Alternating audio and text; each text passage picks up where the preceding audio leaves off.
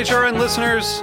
As we celebrate our 15th year, we are deepening our commitment to giving voice to the next generation of food systems storytellers, and we need your help. Our internship and fellowship programs help activate new possibilities for underrepresented and underestimated young people through experiential journalism, audio engineering, and production training.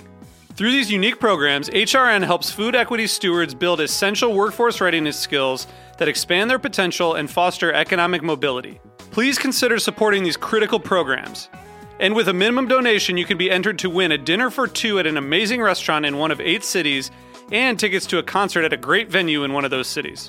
We have incredible partners across the country who have donated, as they also share our passion for helping to educate the next generation of food systems storytellers. Check out heritageradionetwork.org/15 to donate and enter to win today. That's heritageradionetwork.org/15 to donate and enter to win today. And make sure you donate before March 31st. Thank you. You're listening to Heritage Radio Network. With more than 30 weekly podcasts, HRN has something for every food lover. Learn more at heritageradionetwork.org. This episode is brought to you by 818 Tequila, delicious and smooth tequila made in harmony with the earth. 818 Tequila, imported by 818 Spirits, Manhasset, New York. 40% alcohol by volume. Drink responsibly.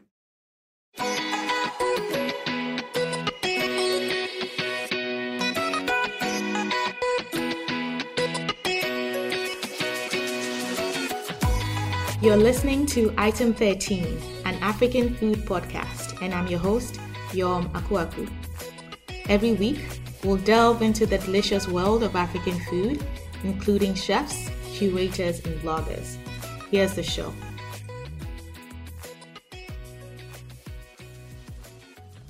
Welcome to another edition of Item 13. I'm honored to have Samantha in the guest chair with us, and we're going to be talking about all things ice cream, food in general, West African food, but also ice cream specifically.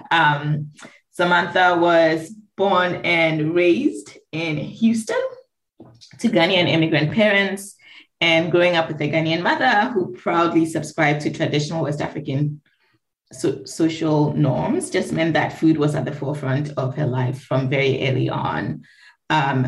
And since then, she sort of dabbled into a variety of different West African food ventures, including today, Auntie's Ice Cream, which features ice cream flavors from around the continent. We will be talking about the specific flavors and what all of that means later on in the show. But welcome to the show, Samantha. I'm excited to dive into this, especially on a hot summer day in the DC area here. It's hot and muggy, so ice cream feels like the right thing to be talking about today. Thank you, Yorm. So happy to be here and be part of the podcast. I love Item 13, so I just feel really honored to be a part of this. Also, very hot and muggy here in Durham, so we're on the same page. Yeah. Cool. All right. So let's dive into your story. First, tell me about growing up in Houston. Like, in my mind, Houston is Nigeria Central, like everybody. To the point where, and I'm sure one of my really good friends who listens to this, who is Ghanaian, who recently moved to Houston, was like, oh my gosh, there's going to be so many Nigerians. And so wanted to get your perspective of your experience as a Ghanaian living in Nigeria Central. Yeah, you're right. I feel like I've read a statistic somewhere that like the most Nigerians outside of Lagos are in Houston. Whether or not that's accurate, who knows, but it sounds right. Yeah, it sounds right. And so it's funny that you say that, because I have like a core group of friends from mostly middle school and high school, and all of them, there are 5 of us in total, and I'm the only Ghanaian. They're all Nigerian. See, case in point.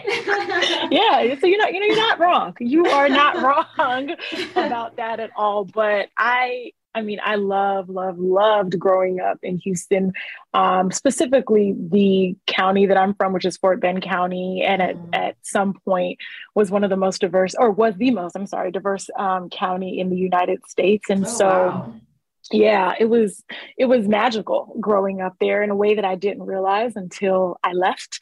I went from Houston to Atlanta for college, and I was immediately kind of smacked in the face by the difference in diversity. I wouldn't say the lack of diversity, Yeah, but difference. yeah, there was a certain sort of integration that I experienced in Houston that I have yet to experience anywhere else Oh, that's since interesting. then.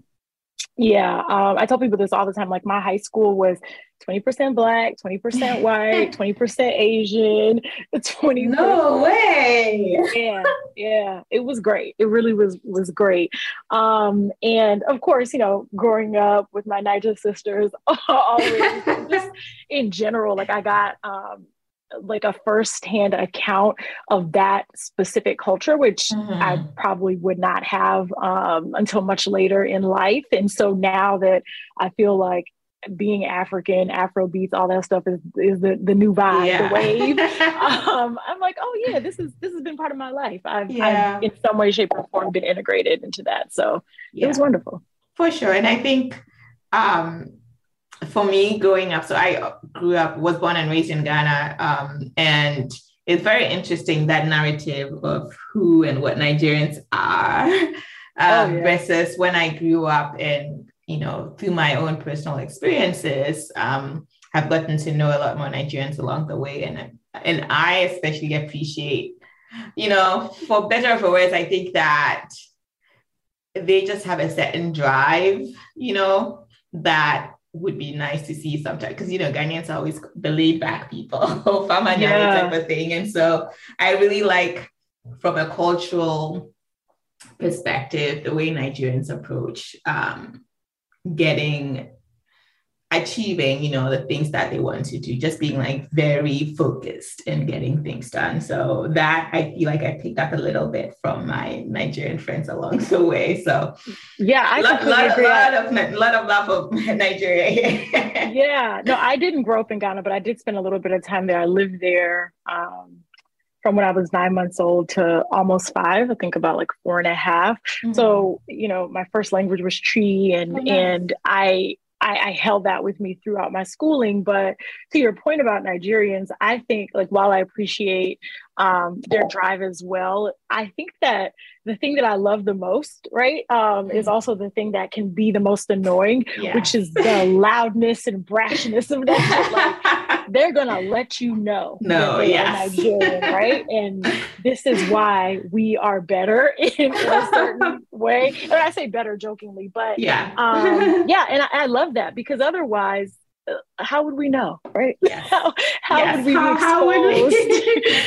to those beautiful aspects of their culture and the pride that they have in being Yeah. Nigerian? I wish I could see that across every country in the Yeah. And I continent. So think, yeah, and I think to that point too, right? Part of why West African culture even is coming to the forefront of like global creative arts, if you will, is in large part through Nigerian efforts, right? Whether it's through music, through food, or what have you. I'm seeing a lot of the posts just being done, yep, at least through from my sheer experience numbers. anyway. Yeah, sheer numbers, right? So from films like you go to Netflix, although Netflix is doing a really good job of like including South African, East African options as well. But initially, I feel like there was a lot more Nollywood stuff.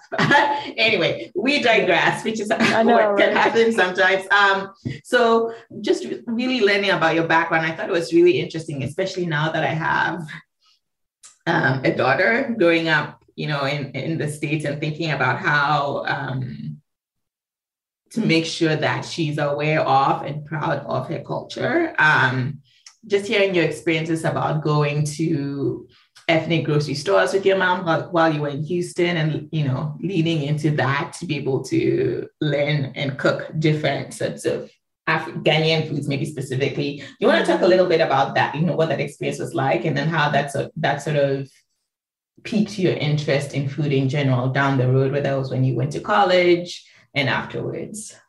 Yeah, well, I feel like I could talk about this for hours, but I'm going to try to keep it concise because there's just so many moving parts, right? Yeah. So I don't know if like the desire for me to put in the forefront of people's minds that I'm Ghanaian was because I was raised for a little bit in Ghana, or if it was maybe the result of my environmental upbringing in a diverse place where people were happy to say, like, hey, my family's Filipino or my family is Syrian or whatever. I don't know. But what I do know is that from an early age, I didn't shy away from telling people that I was Ghanaian. I thought it was cool. I thought that, you know, it made me unique. And so these experiences that you bring up with my mom, it was just kind of like an extension of that. And so our routine was every Friday, my mom would pick me up from school.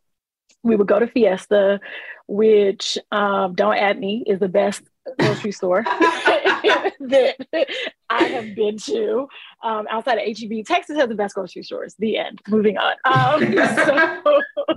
But yeah, we would go to Fiesta, which was, I don't even want to lie to you and tell you that I know what Fiesta is, but I know they have a lot of ethnic and global quiz or items there. Like, I don't think there was prepared food, but definitely like the spices and the produce and things like that. And then we may likely, depending on what she was doing that week, go to the fish market, which I believe was owned by Vietnamese people.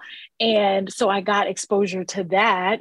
And then also we would go to Makola in Houston. There's like a store called Makola, which is you know, obviously a Ghanaian market. And so Makola would happen less often just because Houston is huge if you've never been. And this is a lot of driving, right? But we would still go. And so for me, it was a ritual. And I didn't realize it until I left. It was just kind of like the thing that we did. But that ritual, I think, instilled in me the importance of kind of embracing and leaning into your unique cultural practices and traditions. And so after we did all of that, then my mom would start seasoning meat. And my dad was always, you know, shout out to patriarchy and gender norms, was always like, you need to stand here and watch her cook these things. And my mom would be like, go upstairs. I don't want to be bothered. I don't want to have to stop and explain, but I picked it up. So I would see her season meat on Saturday, monthly on Sunday, she would make kenke. And so she would ferment the cornmeal on Friday, right? So all of that played a role in my upbringing. And like I said, I thought it was cool. I thought it was unique. And it was something that I always wanted to not only share, but then it sparked interest in me. Like, if this is what we're doing on Friday, Saturday, sometimes Sunday, what are y'all doing in your homes? What are my Filipino friends doing?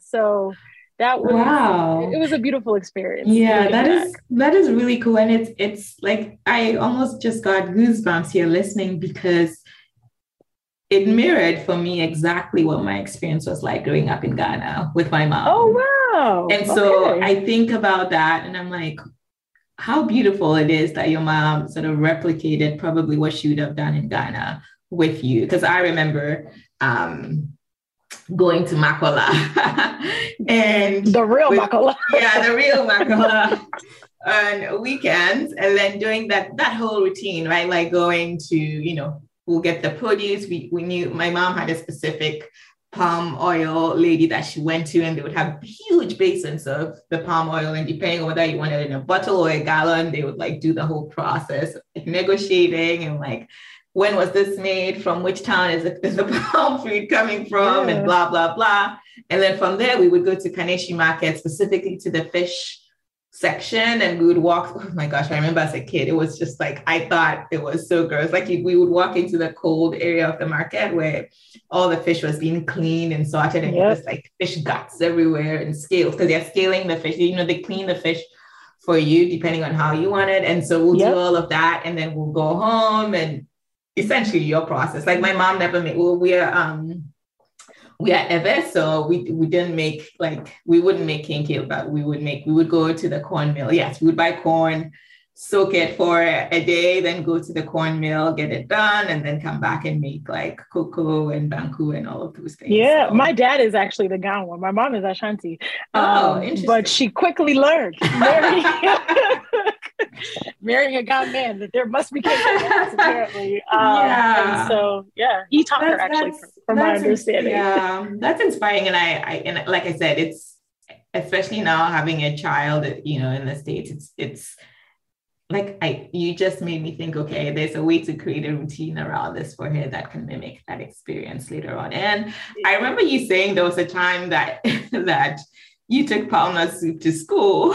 Oh my God. To share with a friend. And it's interesting to me because she, like, my daughter is now, like, she's not even 2, but because her daycare setup is pretty flexible, so I can do more with food types than, because she's being taken care of by an Ethiopian family, so there's more flexibility in the types of food I can send with her. So sometimes I'll send red and what have you.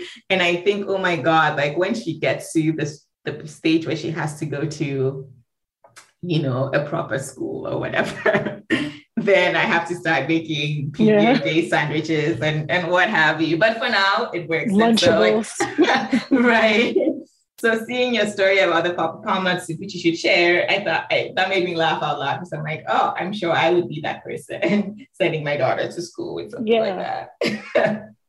Yeah, so it was a formative experience. Funny that you said, like, sending my daughter to school. My mom did not send me to school. I had to sneak the palm nut soup. She didn't want me to, because I was like, hey, Mom, I almost said the girl's name, but I'm not going to do that. Jennifer is what we'll call her. Jennifer wants to try palm nut soup. Growing up, my mom was always she's like a person that is like very, very careful in general anyway, and is a worrywart. But when it came to food, she was really, really careful about what she gave to people, because she'd be like, if you're not accustomed to our food, I don't want some kid getting sick.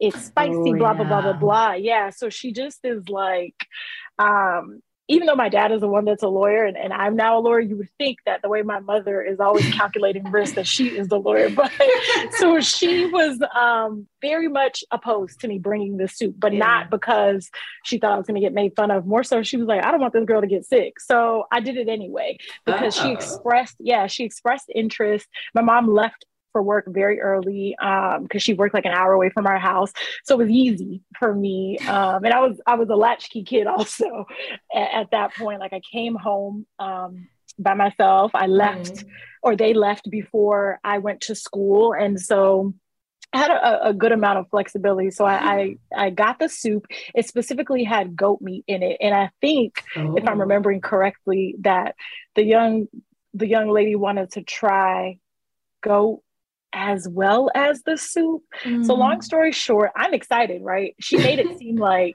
you know, this is going to be cool. I think it's cool. I had already been getting made fun of for being too Ghanaian. I wore beads around my wrist that my grandmother like strung and made. Yeah, like it was a whole thing. I got made fun of, and it was something that to this day I still don't understand. I was like, why are we making fun of people because of where they're from? I don't get it. Anyway, so I was excited that somebody seemed like they were going to embrace it. So I brought the soup to school. For some reason, I'm envisioning us doing this in the bathroom, which is actually disgusting. And maybe, you know, my memory isn't serving me well, but that's what I remember. And I remember her just like abject disgust in looking at the soup. She was like, ew, it's so oily. Ugh, this looks so gross. Why is it this color? And I was like, you know, really trying to convince her, really trying to make fetch happen, saying, hey, no, try it. It's good. It's like seasoned well and da-da-da-da. And she tasted a little bit and like spit it out and talked about how disgusting it was. And then like publicized it to people, because there weren't many of us in the bathroom. There were few, maybe like 4 of us all together in our small little group. But yeah, I remember getting made fun of even more mercilessly after that, because of that experience. But, you know, I'm grateful to young Jennifer because, yeah, no, seriously, I think that like it later, much later in life, it illustrated to me, like, you know, when it gets tough or I'm feeling lazy or whatever may be happening, that it's very important for me to continue to push through sharing my culture and African culture to the extent that I can be somewhat of an emissary to people, because people have that reaction that Jennifer had, right? Generally, Yeah. people are unfamiliar. They don't want to try it, even when given the opportunity. If it doesn't look like something that they know or that they've seen, they have familiarity with, then they may react in that way. And that story is a reminder to me that I've been doing this in some way, shape, or form from childhood. It's always been in me. And that to me means that this is what I'm supposed to do. Wow.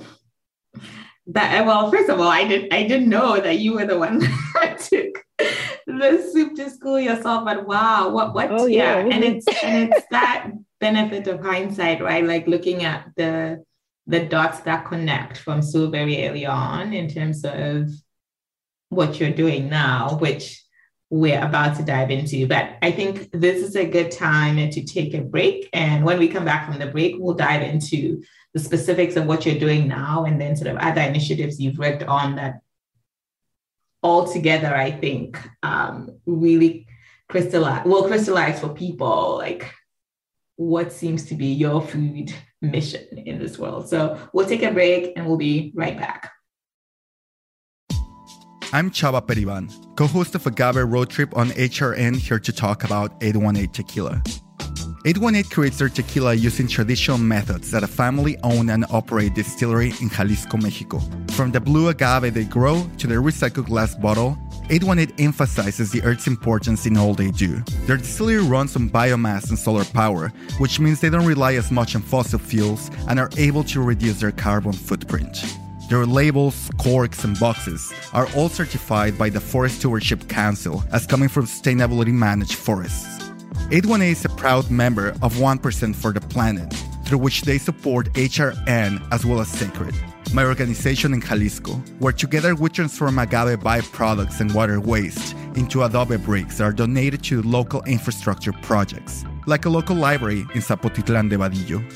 Visit drink818.com to learn more about their sustainability efforts and find 818 near you. 818 has been part of so many magical nights for me, and I hope you enjoy it as much as I do. 818 Tequila, imported by 818 Spirits, Manhasset, New York. 40% alcohol by volume. Drink responsibly.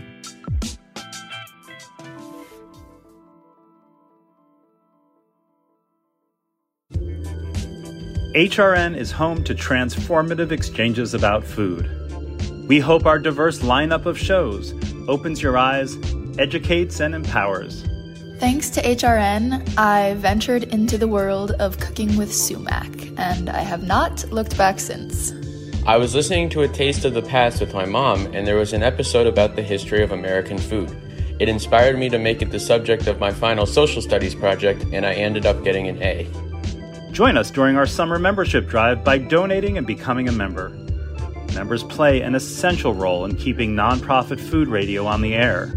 Go to heritageradionetwork.org/donate to become a member today. We thank you for your support. All right, so that's all really great. And I hope that provided context for people in terms of like what we're about to dive into now, because you've done a lot. And I want to remind people too that you're a corporate lawyer by day. And so I'm just really impressed with what you've been able to do with your interest in food. So where do I want to start? Let's talk about ice cream first, and then we'll talk about the other things that are going on. So you run it now, Auntie's Ice Cream. Tell us about Auntie's. Well, first of all, why ice cream and why do you call it Auntie's? Which I can almost guess why you call it Auntie's Ice Cream, but for the benefit of the audience.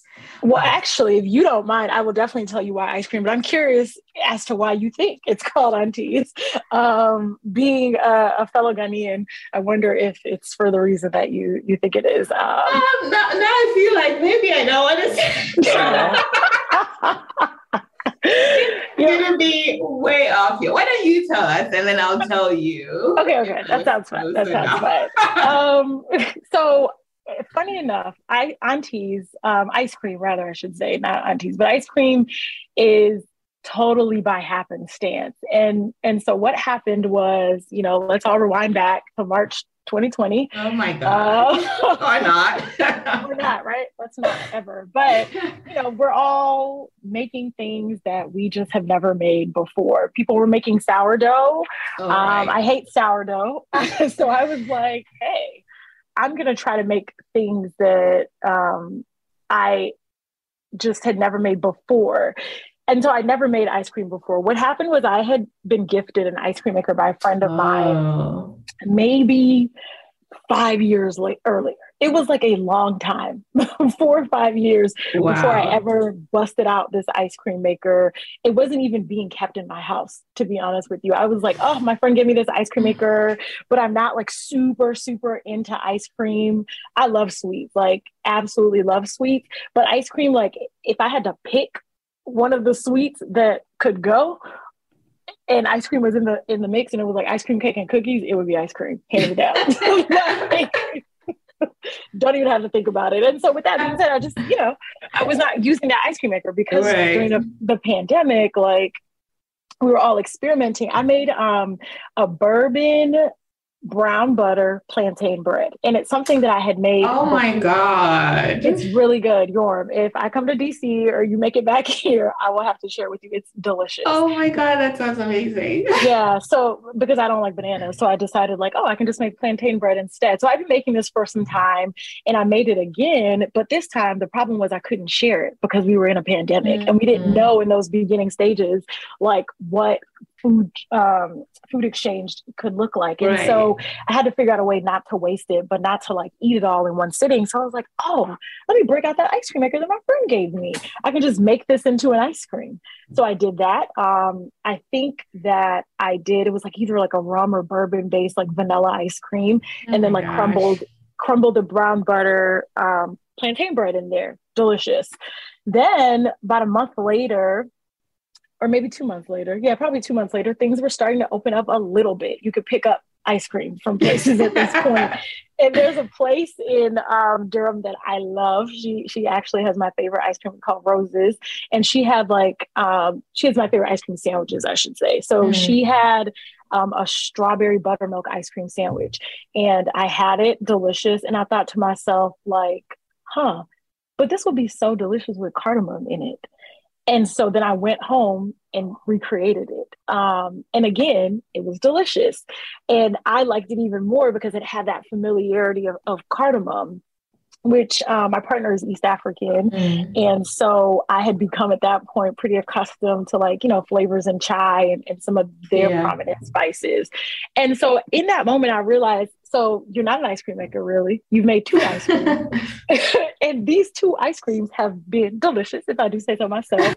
And somehow they've incorporated Africa, right? Like plantain is very, very prominent in Africa. The way I spice it, Ghanaians love nutmeg. Yeah. Just love it.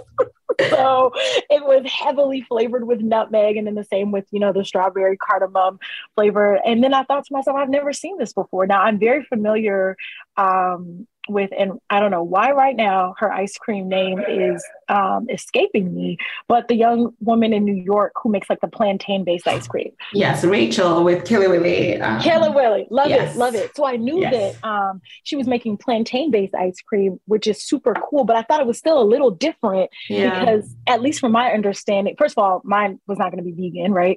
And then the second thing was, from my understanding, she wasn't necessarily seeking to only highlight, right?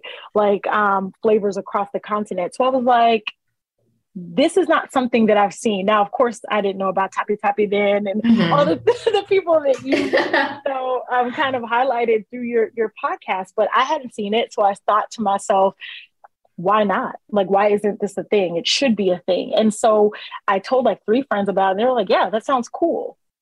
Why don't you try it out? And I kid you not, Yorm, in like, I don't know, probably like less than 10 minutes, I immediately came up with like 8 flavors that I wanted to try out. Yeah, I didn't even, and I'm not saying this to boast or anything, but again, it's kind of this like leaning into what your purpose Samantha, is. you need to call on your Nigerian spirit to be like, yes, I came up with this. This is all me.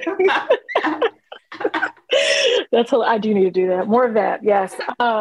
No, but yeah, it just came so organically to me that again, it was like kind of confirmation that this thing is it's gonna be something important. It's gonna be something powerful and impactful. And so I came up with the flavors. I tested them out, had small little focus groups, and out of those 8 flavors, I think there might have been like 1 that I didn't try out or something like that. And then 2 that failed.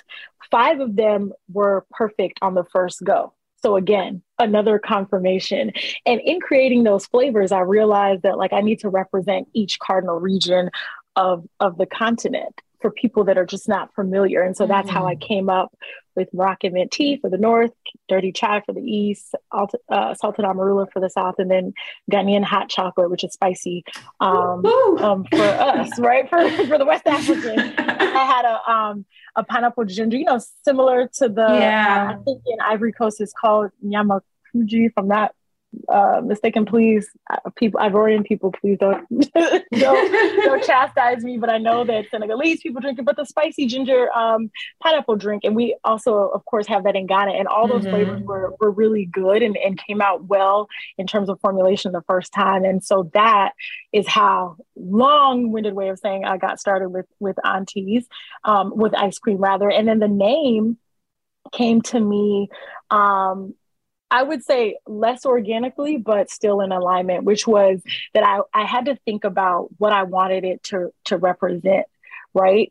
And so for me, it was an African love language. That's because food to me is, from my experience, how a lot of I'll specifically say, no, I think I can say Africans, because I've interacted with quite a few Africans from different continents, but food is a way a lot of our elders love. It's the way that they express love. And so when I came up with that tagline and realized like that's the mission that I want to kind of push forward, or the message rather, not the mission, then I thought about who were the carriers of that love language. And for us, it's Aunties. So. Yeah, I think so. I guess my guess was probably close to that. I just thought about the idea of community and family, right? That we get in our culture, we get to call pretty much anyone that's older auntie or uncle, which just is. So, when I remember very early on when I moved here, and I would say, oh, that's my auntie. Like people would be like, oh, for on which side order? It's just like, that's my auntie. And so I just thought like, this is one way of connecting the dots in terms of thinking about our culture as one big family, if you will, connecting through food, and that ice cream is just such a comfort food thing. And that's sort of it's kind of sort of related. But it's an extension of that too, though, because when people even say like, well, why ice cream? Originally, like I said, it was by happenstance, but then I realized that I've always been aligned with the mission of sharing African food and flavors and ingredients, to my detriment sometimes, as evidenced by the palm nut soup story. But the medium of ice cream, the vessel of ice cream, is one that most people love. Even as for me, someone who's not like obsessed with ice cream, but I like it. It's comforting, right? Everywhere you go, you're fine trying some ice cream. Like you're happy to try that as like a sweet treat. And so if I want to push this mission forward, because it's so important to me that people learn to not just embrace the flavors and the ingredients, but the stories behind them, the culture behind it, the traditions, the rituals, and the importance of that, the storytelling, then ice cream is a great way to do that, because at least people will be more willing, potentially, right, to try that than they would a banquai palm nut soup, right? Banquai, yes. A banquai. which is palm nut soup, for those who are wondering why we are excited about connecting on that. And it's interesting to me because, yes, like you mentioned, I spoke to Piwa, who runs Tapi Tapi, an ice cream shop you're going to be in South Africa soon. So that might be something you try. He's based in Cape Town. And it was interesting because and I don't know if you heard his story, but for him, I sure did. For him, ice cream was just his vessel for talking about the idea of African liberation, stirring up conversations about our culture, our history, our identity, that we are not, the face of Africa generally is, a hungry child, like there is no luxury or comfort, or, you know what I mean? Yeah. And so for him, ice cream was like the conversation starter, like, ooh, I'm putting, and he would tell you like rooibos tea and, what have you. His flavor combinations are wild. I've seen okra, for example, all up in there, right? And for him, it's about really thinking about, and he said he's even included ingredients that were like, indigenous to Africa that people didn't even know were indigenous. Yeah, I heard him say that. Like people that were there weren't familiar with it. Yep. Right. And so for him, like that's, while ice cream may not be, ice cream in the form that he's serving it up may not be traditionally African. It's that, and I know you mentioned a little bit, I guess, that conflict or just juxtaposition of this vessel that I'm trying to get to have people, check out African flavors, get introduced to our culture, storytelling, what have you, versus using the actual foods, right? So for Tapua, for example, he has stuff with like sorghum and millet, and like we're talking okra and what have you. He parlayed that, and maybe we can then also talk about the other things that he parlayed that into a dining series separate from ice cream. But for him, that was the way to bring people in and start the conversation. So I wanted to get your perspective on like your thoughts on using ice cream as the medium to generate conversation, spark curiosity, etc. Yeah. So for me, it's a double-edged sword in that I'm so grateful and feel so humbled by the support that I've gotten thus far as someone who is not even making ice cream that frequently. When I do, I've gotten nothing but interest and curiosity and support and love. I'm grateful for that. And I personally think the ice cream is delicious. So I love to be, I love to be able to share that. But then on the other end, a little piece of me is like, but why do I have to share it through ice cream, something that people are familiar with? Why can't I just bring you goat abenquine and then that be and that be okay? And I think that there are just so many oppressive systems and structures embedded in our society that, not to say that it can't be done, but it would be probably a much heavier lift to make that incremental change or impact rather than ice cream. And so I guess like the way that I can be okay with it at times is to tell myself, well, at least you're sharing and amplifying something, right? And if one more person is familiar now with I don't know, like penja, which is a Cameroonian white pepper, or a fig flavored brandy from Morocco, then I think like keep going. I need to make a road trip to Durham like that because between you and Ade and her food truck coming up, I'm like, okay. Yes. Which the ice cream may be on the food truck. We're trying to figure that out now. So cool stuff. I like the synergies, the collaboration, all that good stuff going on. Cool. And so I wanted to, before we wrap up, just touch on, and you can say if you sunsetted them or not, but I thought it would be interesting for folks to hear like other things that you've been involved in around food. So first, cornbread and contumely, which I love the name, and maybe I can also kind of guess why cornbread and contumely, but you can let people know. Actually, maybe this time, because I'm pretty much more confident that I understand this better, I can share. So cornbread and contumely, from my understanding, is or was, you can let us know, a food, I guess, maybe catering and events company offering a variety of services. cornbread because of your southern roots, Houston. Yeah. But spelled with a K. And then kontomire for our Ghanaian friends or not on the line is a, I almost said it's a spinach based. No, it's not spinach. I used to say that too because that's what we had to use here. Literally, it's cassava, it was on the tip of my tongue. Yes, cassava leaves.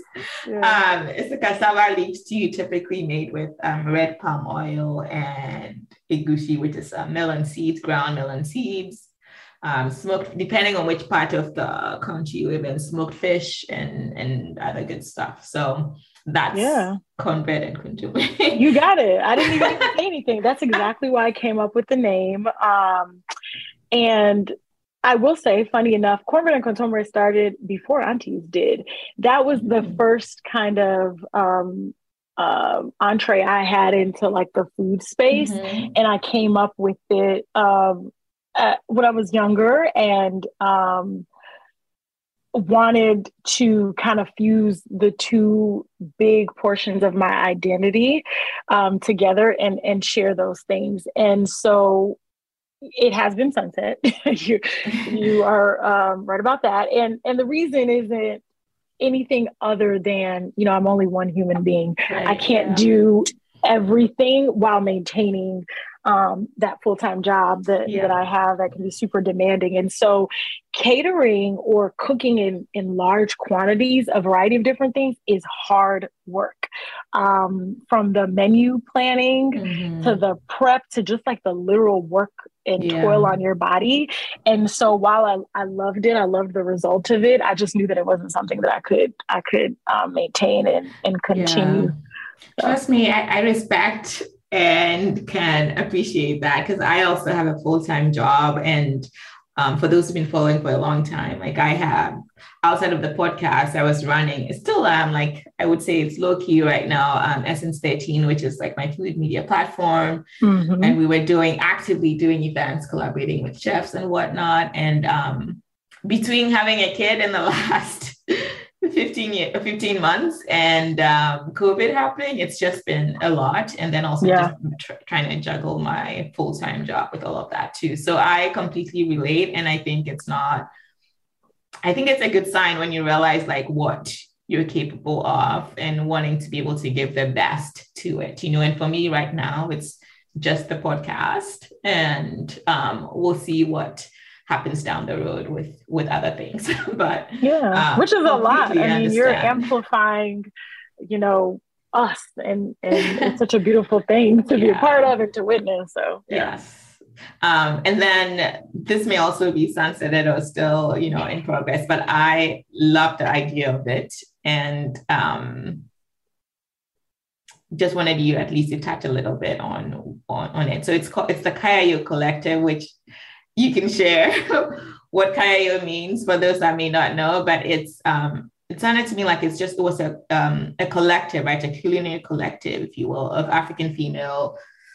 I don't want to say chefs because then people start to get culinary professionals. I think we try to call ourselves culinary professionals. Just providing a space for them to empower each other, share their stories, all that good stuff. And so I don't know if that's still something that's happening or just again because of schedules and whatnot. Yeah, so that one I think is more so, I would say, on pause versus having completely been sunset. And so you described it perfectly. Kayayo Collective is a company, and the founders are myself and my friend Ade, who is a culinary professional cook from Benin and has her own catering company and a bunch of other food things that she's doing called Dunu Cuisine. And so it's a collective that we decided to kind of create to bridge cultural gaps by providing authentic African dining experiences. And so using that to like, similar to Aunties and to, I'm sure, a lot of the people that that are guests on this podcast and just trying to share our land's culture and the customs and the traditions. And we chose, like dinner parties as a way to do it. But really for us, wanted to share the stories, the untold stories of women across the continent specifically. So trying to center our dining experiences on that. And so, yeah, it was a beautiful thing when we were able to do it, but we started like pretty close to like the beginning of COVID. Yeah. And so it kind of had to, COVID, I think, it put the brakes on a lot of things. And so, but I thought, like, I remember just looking it up and thinking, wow, like what an amazing idea. And hopefully as time moves on and we all sort of recalibrate, that's something that you can potentially go back to. So, yeah. Cool. Well, we're running out of time. I want to make sure I get to my rapid fire questions for you. But before we do that, can you let people know where they can find you online? So social media, website, all that good stuff. Durham. Yeah, you can find me in the streets of Durham. Probably not in my house in Durham. That is where I'm based. But we have a website for Aunties. It is www.auntiesafricanicecream.com. And that kind of, tells a bit about our story and then just like lists our ice cream flavors, and sign up for our newsletter there, where we will kind of keep the community abreast of what we have going on. In terms of like events and stuff like that, I'm trying to, before this year, I was doing pop-ups at the Black Farmers Market in Durham twice a month. But this year I decided to kind of pivot because I'm getting married and a lot of stuff going on with work. And I'm like, I can't do all of this. Thank you. So as a result, I'm just doing monthly pop-ups now. So our next one will be on the 30th of July at a local, also African-owned bookstore in East Durham called Refiwa. So that's where you can find us this month. Yeah, they are South African. So we can talk about that later. Anyway. That. Yeah.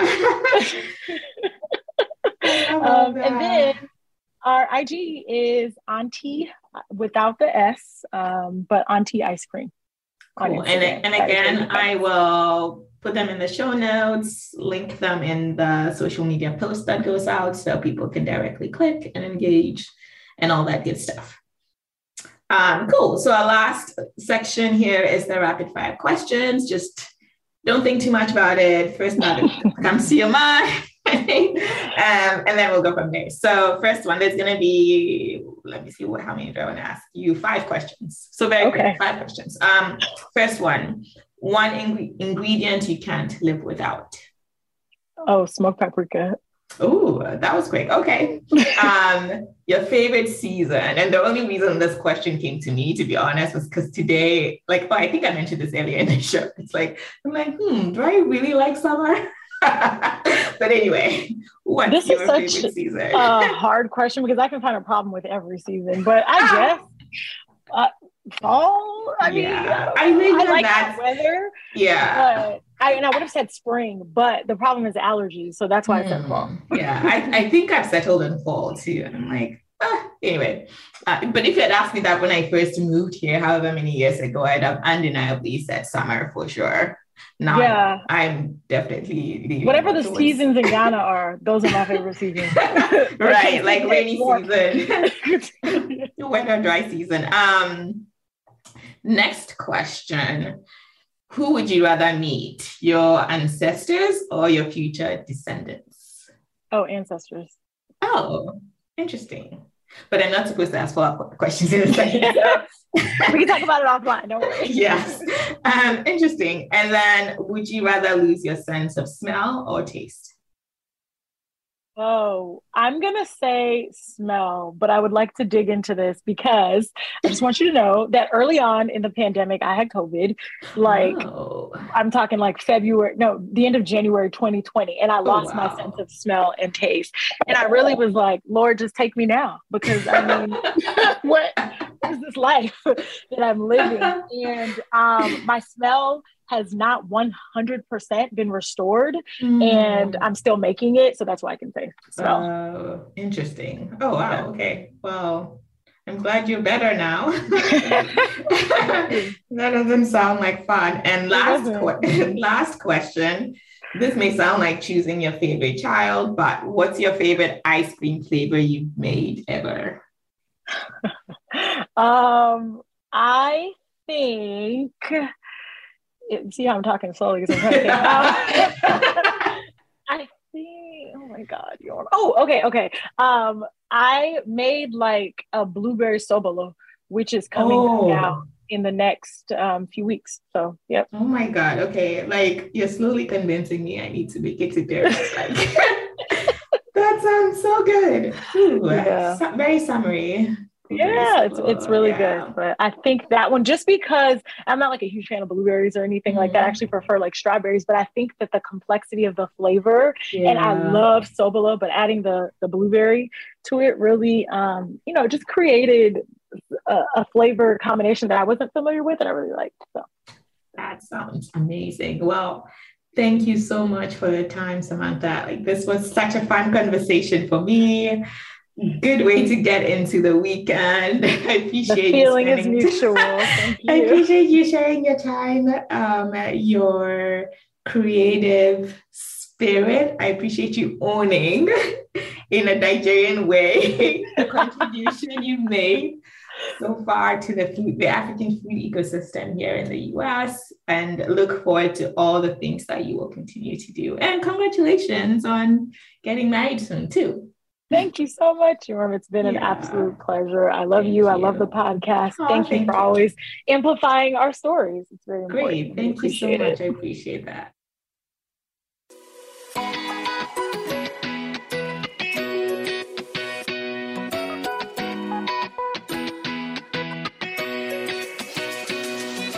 Item 13 is powered by Simplecast. Thanks for listening to Heritage Radio Network. Food radio supported by you. Keep in touch at heritageradionetwork.org/subscribe.